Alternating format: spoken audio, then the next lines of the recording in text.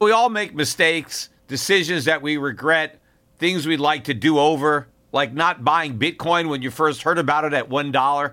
We all carry around different stresses, big and small. When we keep them bottled up, it can start to affect us negatively. Therapy is a safe space to get things off your chest and to figure out how to work through whatever's weighing you down. At times, therapy has helped me and my loved ones in many ways. Therapy isn't just for those who've experienced major traumas. With the right guide, you can discover effective strategies to minimize distractions and truly connect with your needs, setting the stage for a more balanced life. If you're thinking of starting therapy, give BetterHelp a try. It's entirely online, designed to be convenient, flexible, and suited to your schedule. Just fill out a brief questionnaire to get matched up with a licensed therapist and switch therapists anytime for no additional charge. Take a moment. Visit BetterHelp.com/gold today to get 10% off your first month. That's BetterHelp, HELP.com/gold. Let's talk finance. Wouldn't it be convenient to have all your investment and retirement accounts in one spot? Yahoo Finance does just that. It consolidates your portfolio views and offers expert analysis, making it easier to manage your investments. Let's not beat around the bush. You want to grow your portfolio, fight inflation, pay off debts, and achieve financial freedom. Yahoo Finance provides the news, data, and tools to make that happen. You may think you've covered all the bases, savings, researching, and investing smartly. But to truly excel, you need Yahoo Finance in your corner. A holistic perspective is crucial for success, and Yahoo Finance ensures you have it. With a massive community of over 90 million users monthly, Yahoo Finance is here to guide you on your path to financial success. For comprehensive financial news and analysis, visit the brand behind every great investor, Yahoo Finance, the #1 financial destination, yahoofinance.com. That's yahoofinance.com. The Peter Schiff Show. Hi, everybody. This is Peter Schiff. It is Friday, September 8th, 2017. When Donald Trump was originally elected president, I was out there warning that I thought the budget deficits under the Trump term were going to be huge. I was reminding people that Donald Trump never ran as a fiscal conservative, as a libertarian. He didn't say government was too big. He just said it was too stupid. And he promised just to be smarter. He didn't say that he was going to make government smaller, only that he would make it more efficient, that he would do a better job of using big government than politicians who had held the office before him. So it was my feeling that Trump was going to result in increasing the budget deficits that would be necessary to finance a bigger government. Also, Donald Trump never promised to cut government spending, cut entitlements. In fact, he promised the opposite. He promised not to touch entitlements, to allow them to continue to expand. He promised to spend more money on the military, more money on our vets, more money on infrastructure, more money to build a wall. And so I knew all of this would result in bigger deficits. But now my suspicions have been confirmed, because now we have news that Donald Trump has basically made a gentleman's agreement with Chuck Schumer to repeal the debt ceiling completely. You know, there's been some debate again about raising the debt ceiling. We have this charade every year or so when everybody pretends that they might not raise the ceiling and then they raise it anyway. We had a similar, political theatrics going on until Donald Trump cut a deal with the Democrats to extend the last suspension of the debt ceiling for another 90 days. And that's when we found out that they had also been working on this deal to eliminate the ceiling altogether. You know, in recent years, the political spin has always been that lifting the debt ceiling is the politically fiscally responsible thing to do, that America always pays her bills, and because we always pay our bills, we have to raise the debt ceiling. Ironically, they have it backwards. The reason we have to raise the debt ceiling is because America never pays her bills. If we paid our bills, we wouldn't have any debt. We have all this debt because we don't pay our bills. And what government wants to do is continue to not pay the bills, to continue to borrow the money so that we can pretend to pay the bills.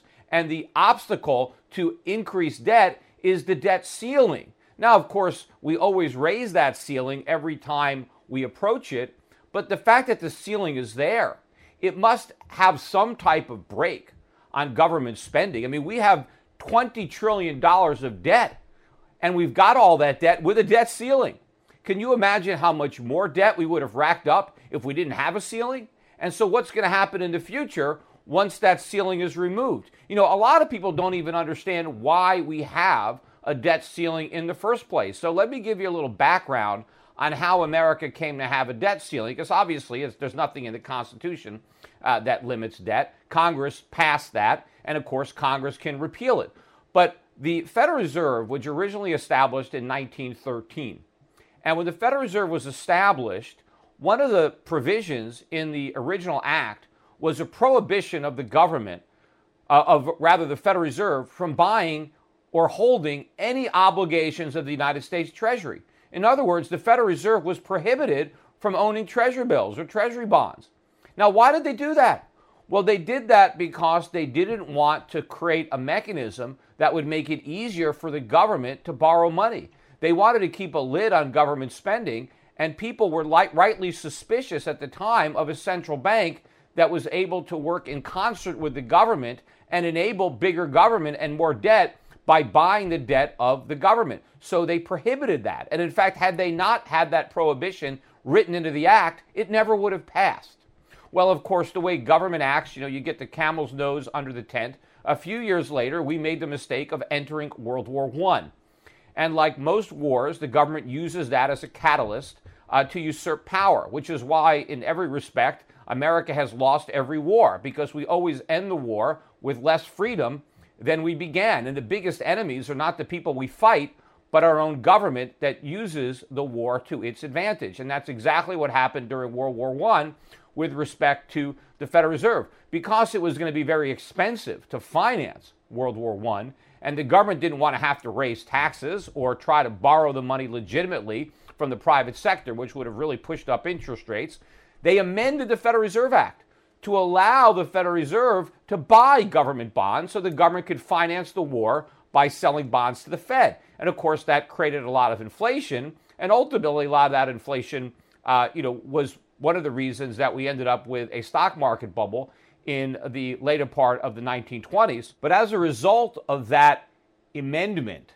Congress decided to pass a debt ceiling because they didn't want the government to take advantage of this ability to sell its debt to the Federal Reserve. So that was the origin of the debt ceiling. They said, okay, this potentially opens the door to a big increase in government borrowing now that we're enabling the government to effectively borrow from its own central bank. So we're going to have a debt ceiling. We're going to limit the amount of debt that the government can take on. And so this happened in concert with amending the Federal Reserve Act. But the problem was that the ceiling was able to be raised. They should have made it a permanent ceiling. Maybe they should have amended the Constitution or something. But the brakes that legislators put in place to protect the public from the government abusing that privilege that it was only granted during wartime didn't work. And the original fears that a lot of people had about allowing the Federal Reserve to hold and buy U.S. Treasuries were, of course, came to being, because now we have all this debt, and none of this would be possible had that Federal Reserve Act not been amended. But now they want to obliterate the debt ceiling altogether so that we even remove any pretense that there's some limit on how much money we're willing to borrow. And as if this is supposed to be some kind of panacea. The people who are in favor of this think this is great because they think the problem has always been the threat not to raise the debt ceiling. That's never been the problem.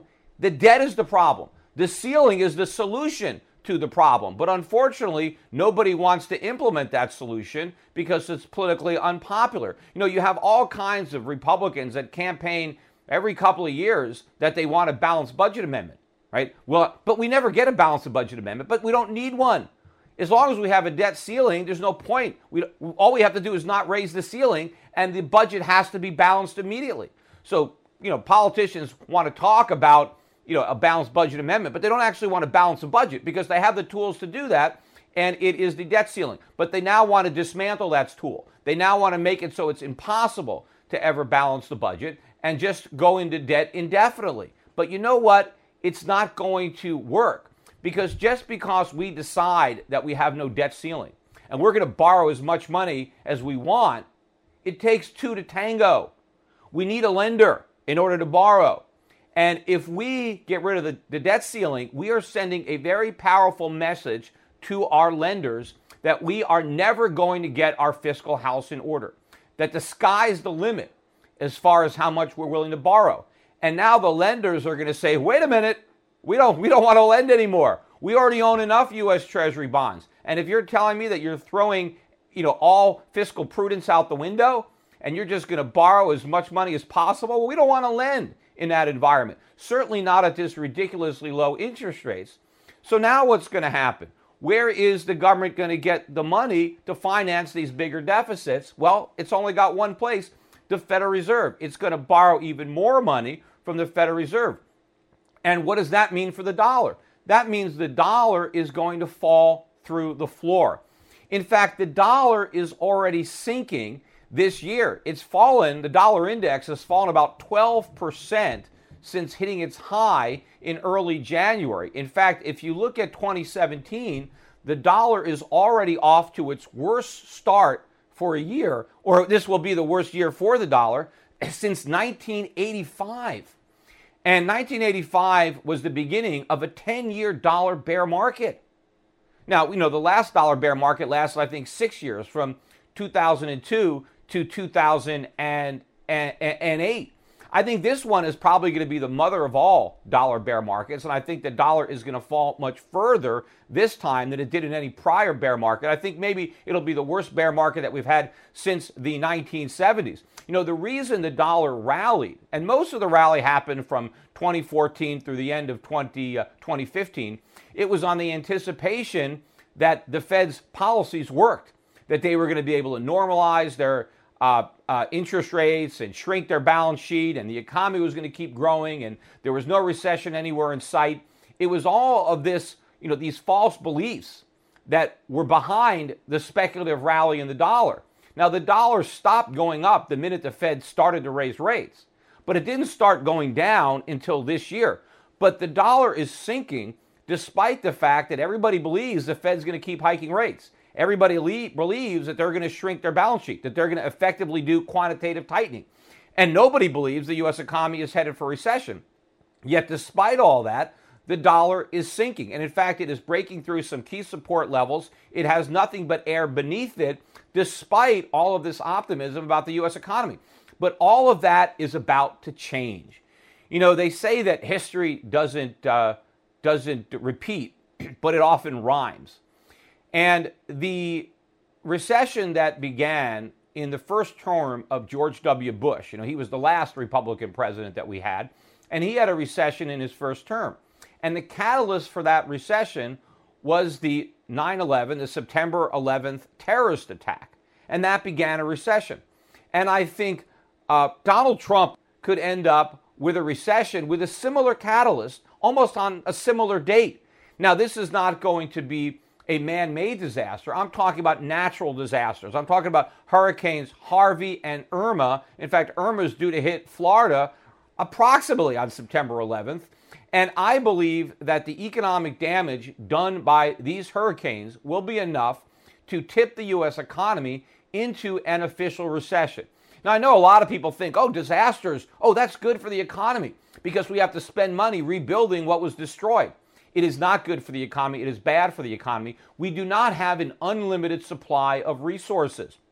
First of all, there is an immediate disruption to the economy as a result of all this damage.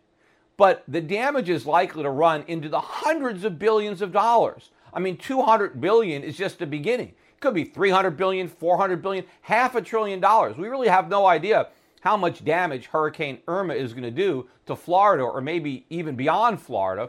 But where is all the money going to come from to pay for this? I mean, most of it is going to come from the federal government, but the federal government is broke. It's not like we have a giant reserve of funds that are available for disaster relief. I mean, we're broke. We're going to have to borrow all of that money. And what about the cost of rebuilding everything that's been destroyed. First of all, where's the labor going to come from? Where are the construction workers going to come from that are going to do all this work? We don't have enough skilled people. And of course, they're going to have to be diverted from all over the country. So even though there's going to be more construction in Texas or Florida, that means much less construction in places like California, because the construction workers are going to have to leave California and go to Texas. And what about the cost of all the raw materials? I mean, commodity prices were already rising before Irma. What's going to happen to the cost of steel, lumber, cement, copper, all these commodities that are necessary in construction? The prices are going to go through the roof. So it's going to be prohibitively expensive to construct anything outside of these disaster areas. So it's going to grind to a halt.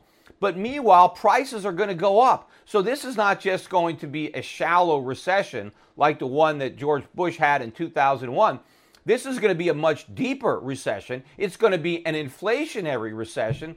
In fact, I think this recession is going to be even bigger than the recession that we had in 2008, 2009, that we now refer to as the Great Recession.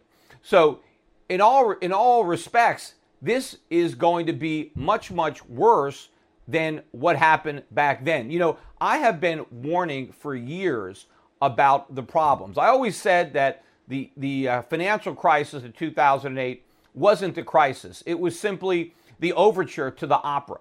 The real crisis was coming. What has surprised me is how long it's taken between the initial event that triggered the crisis and the actual crisis, because the crisis was not what we experienced in 08 and 09. It's what we are about to experience in the next several years. I'm not saying it's going to start tomorrow, but it is going to be here soon. It is going to happen during the first term of President Trump. In fact, it's not only his first term, it's his last term, because this crisis is going to assure that he does not get reelected. See, George Bush was able to have a second term because the Fed was able to buy him enough time by inflating the housing bubble so that he could get reelected. Well, the Federal Reserve is not going to be able to do that for Trump, nor are they likely to want to do that for Trump. So we are going to have the real crash that I have been warning about. And the problem is, because we've had all these years of delay, because we had this phony dollar rally during this period, all the problems that I was worried about years ago, those problems are now much bigger today than they were back then.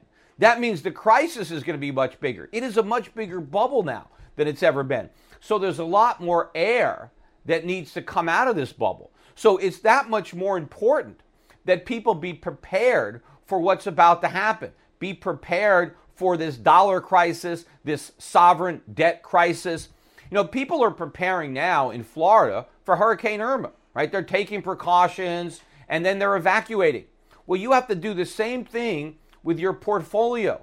You need to take the proper precautions. You need to evacuate the US dollar, and you need to do it before you get trampled by the herd.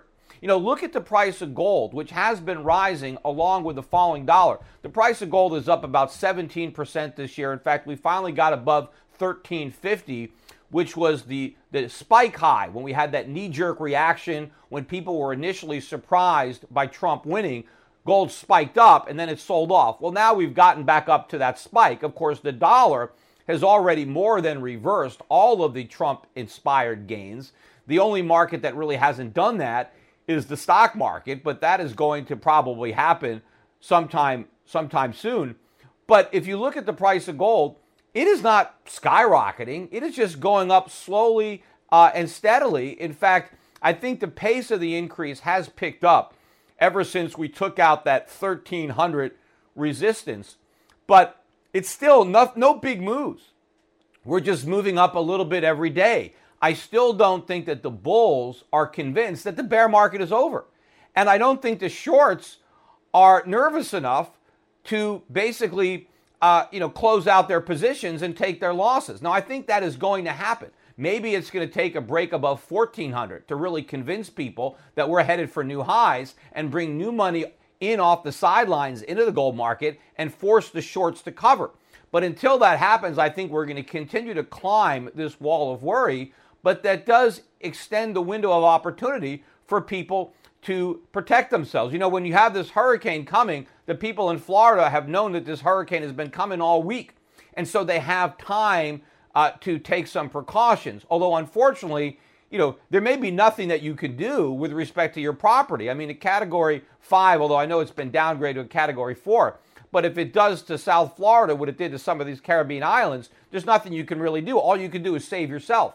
But when it comes to the portfolio, there is a lot you can do. This disaster that's going to happen economically, this is not a natural disaster. Even though a natural disaster may spark the recession, that is not what the cause of the problem is. The reason the economy is so vulnerable to a recession is because of factors that have nothing to do with these storms. This is a man-made disaster. This sovereign debt crisis, this currency crisis, this financial crisis is created by government.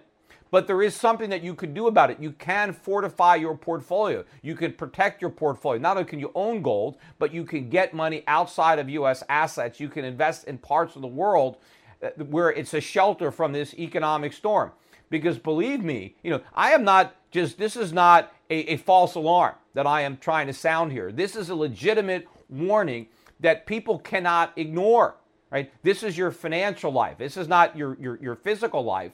But for many people, especially people who are planning on retiring, they have got to preserve their portfolio. You know, where is the cost going to come from, right? When we talk about the hundreds of billions of dollars that it's going to cost to rebuild us, Florida or Texas, where's the money going to come from? It's going to come from every other American, right? Because we're going to have to print all this money, borrow all this money to pay for all this rebuilding. That's going to reduce the value of everybody's savings. That's going to reduce the real value of everybody's incomes. It's going to lower our standard of living. And then when the dollar really falls, see, we were sheltered from all the real effects of the housing bubble bursting because of all the borrowed money, all the borrowed time that we got while we kicked that can down the road. But think about how bad the economy has been during this so-called recovery. Again, that's why Donald Trump is president, because the recovery that was being marketed by the Democrats, by the Federal Reserve as being real, voters knew it was a figment of their imaginations. And so they voted for change. Unfortunately, they're not getting change. They're getting more of the same. But the reason they wanted change was because something was so bad. But if things were so bad during the recovery, imagine how bad they're going to do during this next recession. This is going to be by far the worst recession. The Federal Reserve is going into this recession when interest rates are barely above 1%. We're starting with a $4.5 trillion balance sheet, which everybody expects is going to shrink and which I've been saying is going to explode. It's going to balloon up closer to 10 trillion. And of course, without the debt ceiling, we now have removed the impediment to start to run $2 and $3 trillion a year deficits. Nobody's going to finance that. The Chinese don't want to finance that. The Russians don't want to finance that. The Saudis don't want to finance that. Nobody can finance that. This is a gigantic steamroller, and everybody is going to want to get out of the way. You know, when we're talking about hurricanes, what is going to happen to the U.S. economy is going to make Hurricane Irma look like a sun shower. And so you need to make sure to take these warnings seriously. And I know a lot of people have said, oh, Peter, you've been saying all this stuff for years. I know. I've been saying this for a long time, and I'm right. You know, I was warning about the housing bubble for years and years and years before it burst. And again, if you remember, everything I said about the housing bubble, I didn't say the housing bubble bursting was going to cause the economic crash. I said the government's response to the housing bubble bursting was going to cause the economic crash, because I said the government was going to do everything wrong. I said they were going to try to reflate the bubbles. They were going to try to bail everybody out. They were going to print all this money, right? I didn't call it quantitative easing because I didn't even know what they were going to call it. I just knew what they were going to do before they did it. And they did everything that I thought they were going to do. They made every mistake in spades that I thought they were going to make. What really surprises me is how long it's taken. It's, you know, the time period that has gone by since the bursting of the housing bubble and the financial crisis and the real economic crash that I was warning about all those years ago. Well, you know what? It's going to happen. It's going to happen soon, and it's going to be much, much worse. The problems are so much bigger than I could have imagined, because at the time I started making these forecasts, I had no idea we would be able to blow the bubble this big. I had no idea that the government would be able to run up this much debt, that we can keep interest rates this low for this long, and we can screw up our economy to the extent that we have. And maybe it takes an act of God to kind of, get everything going. This is the spark that ignites the powder keg that has been there all along. But you got a short window of opportunity here to fortify yourselves. I mean, if you've already have your accounts set up and you've got all your money invested abroad, well, then you're fine. Then you can relax. I mean, at least your portfolio is safe. I mean, I don't know about, how your experience as America is going to be, but at least you know that your investments are going to weather this storm. But if you haven't taken these precautions, do it now, right? Don't waste any time. Just get everything going. If you still happen to have money in the U.S. stock market, there's no reason to keep money there. The downside risk is enormous relative to the upside potential. There is much more potential investing internationally. Not only are the stock valuations better and the global economies that we're focusing on in much better shape, but the dollar is on the verge of a major, major decline.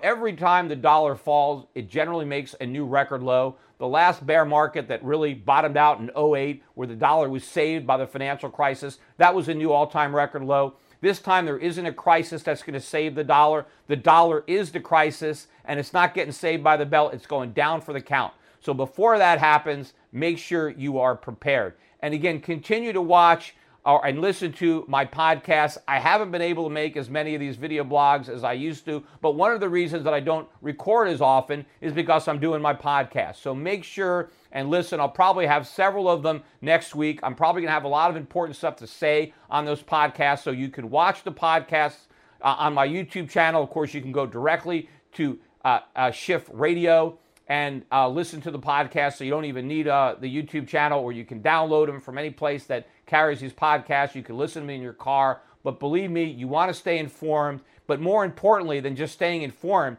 you actually want to do something about this. You want to protect yourself. You don't want to be, I would have, I could have, I should have. You don't want to be looking back at a wasted opportunity and wishing you had done the right thing. You have a window of opportunity. I don't know how long it's going to remain open. So before it slams shut, make sure and do something. Actually, it occurred to me that I forgot to mention a particular point that I wanted to make, and it goes back to the idea of President Trump working in cooperation now with the Democrats. They weren't able to repeal Obamacare, and the problem was that, they wanted to replace it with something almost as bad, and they couldn't really agree on how to replace it. Nobody really had the stomach for actual repeal. That was all political charade. But once the Republicans were actually in a position to take away the free lunch, they didn't want to do it. They just wanted to rebrand it as a Republican free lunch as opposed to a Democratic free lunch. But since Trump was not able to make any progress dancing with the Republicans, he now looks like he's going to dance with the Democrats instead and make deals with them, which is a very dangerous thing. Despite all of the PR about cooperating and bipartisanship, and we should all work together, both sides of the aisle should come together and do what's right.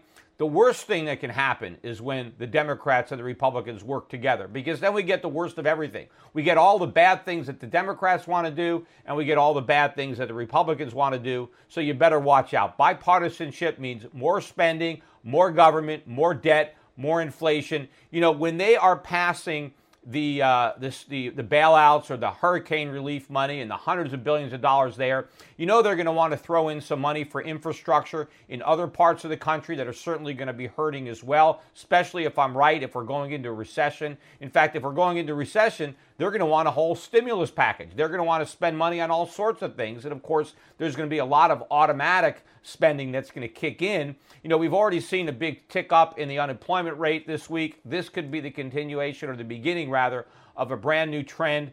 So we need more money for economic stimulus. And of course, tax cuts. Everybody wants tax cuts. They want tax cuts for the middle class. Fine. But where's the government going to get the money? They actually should be passing tax hikes on the middle class to pay for all the disaster relief, but they don't want to do that. So they're going to try to combine increased government spending with decreased government revenue by cutting taxes on the very people who need to pay for all the government services. I mean, they can make lip service about making the rich pay it, but the rich are already paying a bunch of taxes. And even if they pay a little bit more, it's the middle class that would actually have to pay more to make all this spending possible. But with the Democrats and the Republicans working together, and with the debt ceiling gone and the sky's the limit, imagine how big these deficits are going to get when we have all the stimulus, all the bailouts, all the disaster relief, the tax cuts. And remember, this is all beginning when we already have a huge deficit. I mean, the budget deficits are already about $700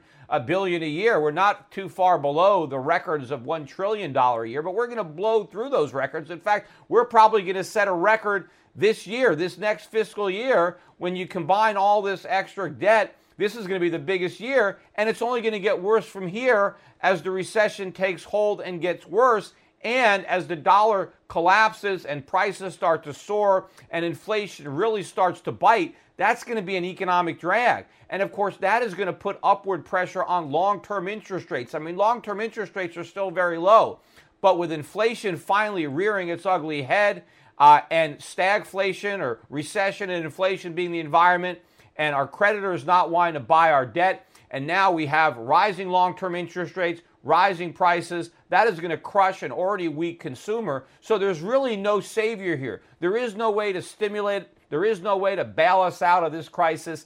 This is coming, and this bipartisanship spirit, this is just more indication that this is coming. The writing is clearly on the wall, ladies and gentlemen. All you have to do is read it, and then after you read it, act on it. Bye for now.